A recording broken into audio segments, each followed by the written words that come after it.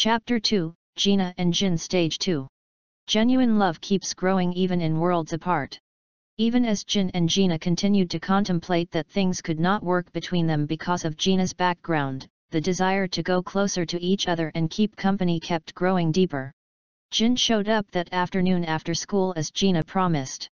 Gina's gate was locked. He stood outside the gate about 50 meters away. Gina had instructed him to stand right there when he comes so she could see him easily from their upstairs balcony.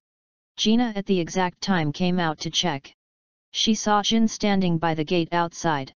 She quickly went and instructed the gateman to open the gate for her visitor. The gateman obeyed and Gina let Jin in, took him by his left hand, and into their kitchen they went. She had prepared some goodies for him, both cooked and raw food. She put everything in a big plastic bag. They didn't have time to talk long, but Gina would not want to leave Jin's hand, a sign to tell him, "Do not be afraid, have courage, I'm with you, I'm for you." Of course, Jin had some fears in him, so he could only look at Gina, follow her instructions, smile and alter very few words of thanks. "I appreciate it. Thank you so much. You are a good friend, I'm grateful, Gina," etc. He too would not want to take his hand off Gina's. They had to hurry and leave, so Gina's father would not meet Jin in their compound. Nina told him, "Soon my father would be back, let me see you at the gate before he returns." Still with Jin's hand clasped in hers, Jin took the package with the other hand and Gina let him through the back door since her mom was reading in the living room. As they walked towards the garage, there came a knock on the gate. It was Gina's father asking the gateman to open the small door. He was a bit early from sports that day. Gina hurriedly beckoned the gateman to hold on. She asked Jin to follow her fast. Hurriedly, she led him behind the restroom and hid him in between the trash cans. She whispered to him, "Do not be afraid, I'm coming to take you out." As they were out of sight, the gateman proceeded and opened the gate. Gina pretended she was taking a walk around, moved towards the gate, and welcomed her father. "How are you, Gina?" Her father asked. "Good dad, welcome, I can see you were out for sports." "Yep. How has it been after school?" her father inquired. "Good dad, I was just walking around the compound to refresh myself before homework though." "Great, my girl. Have you eaten something?" "Yes, daddy, I've had some cereal and milk." "Okay, let me get in there and tidy up." "Okay dad, I will join you when you are done. Bye now." Dad entered the house and closed the door. Nina immediately indicated to the gateman to open the smaller door. She hurried back to Jin and told him, "It is safe now, come with me." Quickly and safely she walked him out of the gate. Squeezing Jin's hand gently, she bid him good night. In response, Jin pressed her hand on him and whispered, "Thanks and bye." He hurriedly went home. His sister, Grace, who was very hungry, saw him coming with something in hand. She dived out, ran to him hoping he was coming with something they could eat. For 3 days they had not fed well. Taking the parcel from his hands, she said curiously, "Welcome brother. What's it you bring? Is it something we would eat? I am very hungry." "Yes. Where is our father? Call him to the dining room and let's share that." Jin replied. "Papa! Papa!" Grace shouted. "Come to the dining room.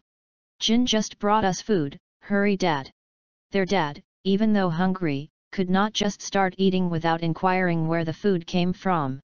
Jin told him that a friend gave him not only the cooked food but also some other food items that they can use for at least a week. Dad appreciated and commented that his friend must be a very good-hearted person. They ate the fried rice that was so tasty together and still had some more raw rice, tinned tomato, onion, beans, corn flour, spices, and some dried vegetables that could last for about a week.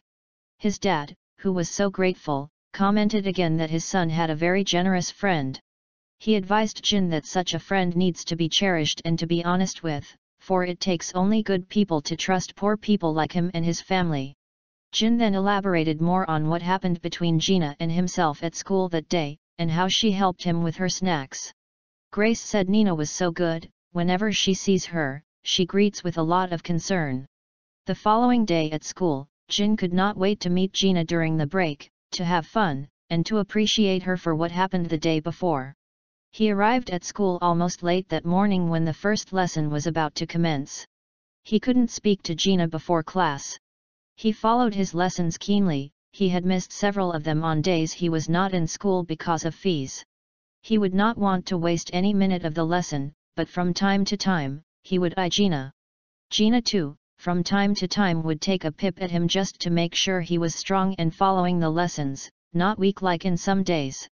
During recess, Jin decided to go straight behind the class where he usually met with Gina. Gina knew exactly where to find Jin, he also took the same direction.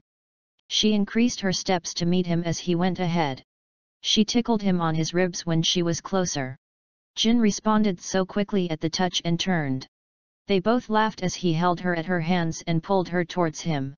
They continued laughing to where they usually stood, with right and left hands clasped together. Gina sat by the wall and Jin stood next to her. He asked her, "What happened after that, or how did your evening go?" Gina looked at him, smiled, and asked if he was okay at that hiding place. Jin came closer, held her both hands, looked her in the eyes, and said, "Yes, I did, because I trusted you." They both laughed and she said, "It was fun, wasn't it?" "Sure. My fear was that your dad might discover after and be mad at you," Jin said. "Chill. My parents had no idea of what happened. Thank God we succeeded. The gateman saved us. He is hardworking and understanding." Gina replied.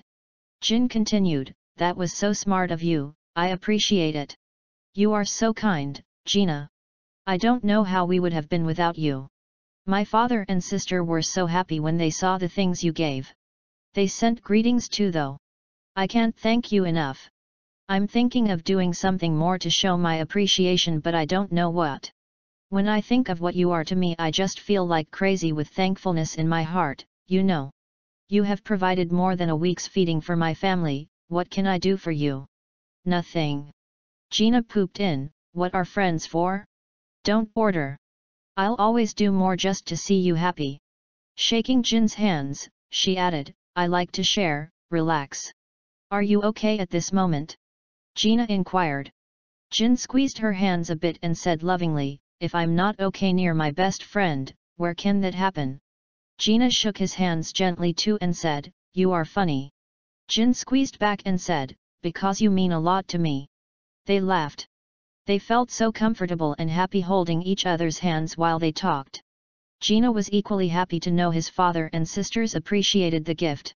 She told Jin it was nothing and that she is ready to do more if possible. Jin then asked Gina a favor. "Please don't say I'm asking too much, when would you be free to keep me up to date with class work? You know that this on and off thing has put me really backward in our class work." Gina tapped his hand and said that was the best suggestion he ever made. Jin smiled, surprised to see that Gina wants to help him that much. Gina kind of looked forward and said they could meet at the park on Saturday so as to have enough time for themselves. She would tell her parents her class group had an outing there. Jin was crazy with her answer, sat beside her, held her both hands firmer, and said deeply, "You are always ready to help me, I appreciate it. Thanks a lot, I can't wait to see you then." "Me too," Gina said. They stared at each other briefly, then inwardly, Gina reminded herself that she shouldn't let feelings go too deep. She proposed that they should go back to class. Jin did not want to, they still had 4 minutes to end of recess. Pulling him up, Gina urged, "Okay, let's see what is over there before going into the classroom." Jin, though not willing, reluctantly followed her smiling.